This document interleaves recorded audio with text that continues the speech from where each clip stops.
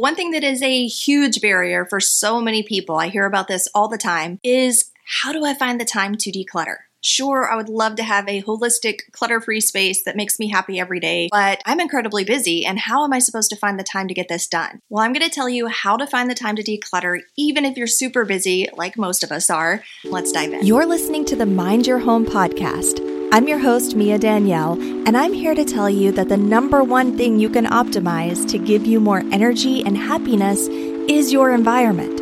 If you're tired of the chaotic cycle and ready to feel energized at home with more simplicity, more energy, and less clutter, then welcome to the Mind Your Home podcast.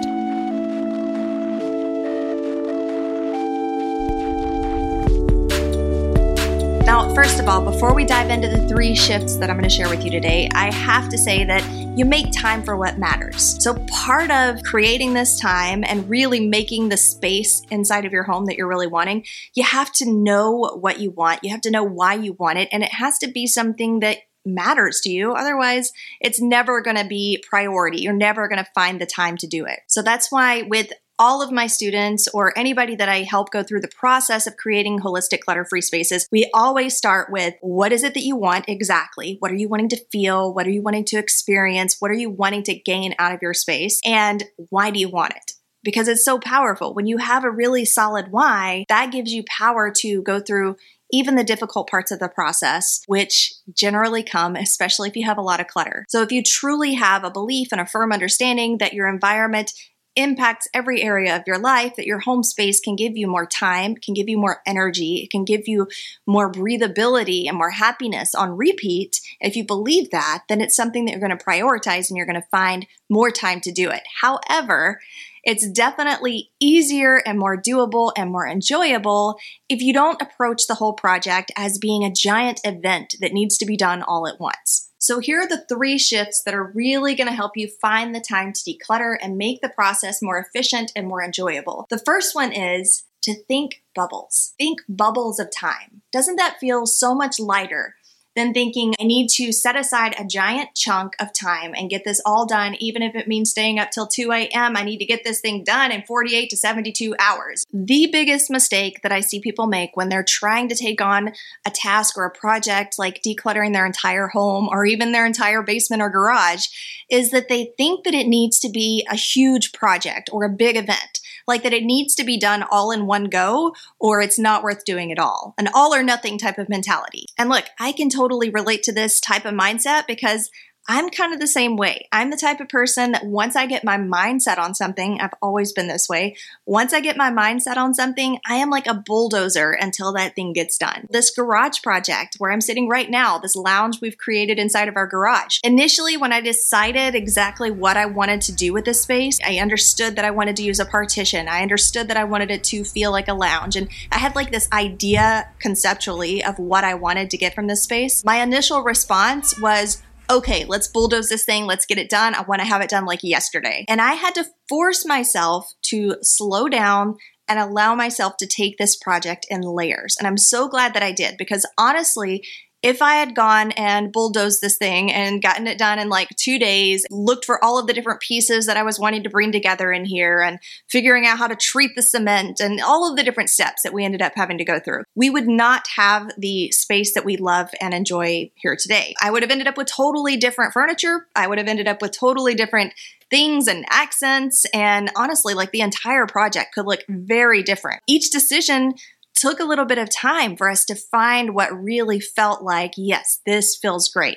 And the end result is something that we're all really happy with. But when you bulldoze a project like that, not only does it suck your energy and tends to suck away more of your time too, because you start to lose steam. And when you lose steam, you get slower. Your mental clarity gets a little bit fuzzier and it makes the project less enjoyable, but also less efficient. And what that does is it not only puts all this pressure of, well, I can't do anything else during that time, so I need to find this time when all of a sudden I have no other responsibilities and nothing else to do, no work, no kids. When you have that mindset, it can feel really overwhelming. It can feel like impossible. There's no way that this is ever going to get done because I'm never really going to have a total absence of other things needing my time and attention. You know, a big part of the decluttering process is really about the mental attachments and the emotions that you feel going through through and letting go of things. It's not just the physical process.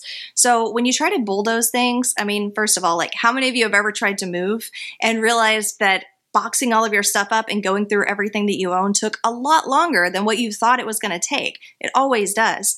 The same is true for any kind of decluttering project. It usually is going to take longer to go through things than you thought, even just in the physical aspect of things. But then when you couple with that, the mental attachments that you're going to be going through at the same time, the emotions that you might go through, and the back and forth, unsure if you should let something go or if you should keep it, all of these decision-making processes that we go through when going through the process of decluttering, those are going to take time too. And those aren't things that we generally tend to account for when we're planning and spacing out our time. Along that same vein, shift number 2 is to organically find bubbles of time. Try to find organic bubbles of time. When I say organic decluttering, I just mean decluttering where you go. Where you go, there you declutter. For example, I had a student who had moved in with her mom and she was living in the guest room and she really wanted to move into this master second bedroom, but that's where she had all of her boxes. And so that presented this big dilemma of, well, I'm sleeping here in this space that really isn't intended to be my space. And this is where I want to be, but I have all of these boxes in there. So how can I really create this holistic,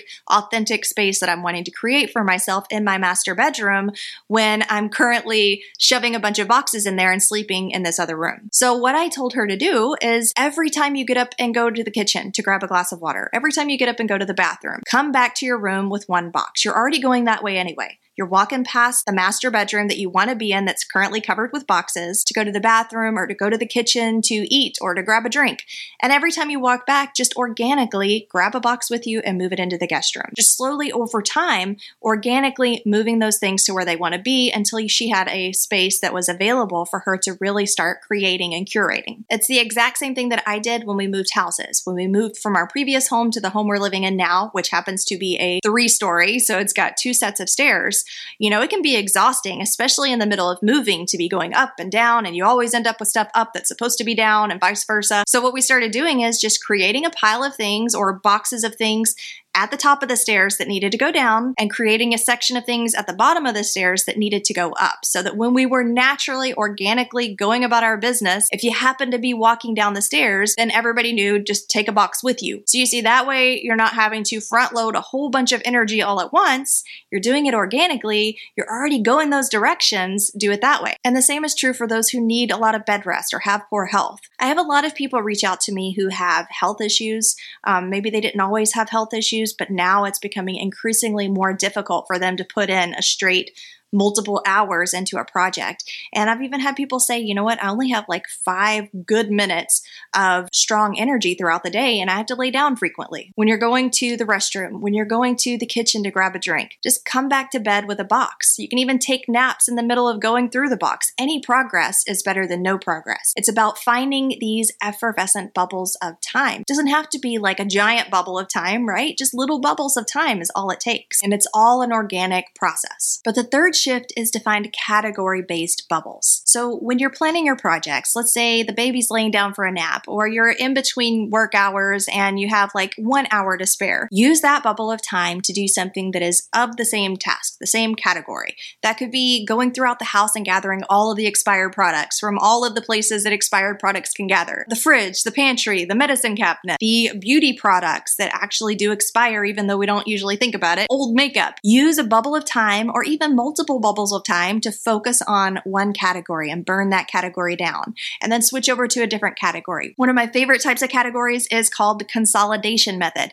That's where you have 2 bottles of something and you consolidate it into one. That saves 50% of the space right there. So, so frequently we get into this trap of trying to multitask, even though multitasking isn't a real thing. Our brain isn't actually capable of focusing on more than one thing at once. So what it's actually doing is switching back and forth from topic to topic and project to project, and it actually drains your energy and really decreases your efficiency. So you're ending up spending more time in the process of trying to jump back and forth. So by using category-based bubbles, you're maximizing your efficiency, you're not trying to multitask, you're able to get in that state of flow that allows you to get more done more quickly, more efficiently, and it's easier to set a shorter deadline for these smaller projects as opposed to an entire big project that's going to take days or weeks. So I promise you, if you get started with this new mindset, these 3 shifts of thinking in bubbles instead of thinking in giant, heavy, overwhelming projects, using organic bubbles and just following your natural flow and taking care of things as you do it instead of making it a whole special separate event that needs to be planned, and using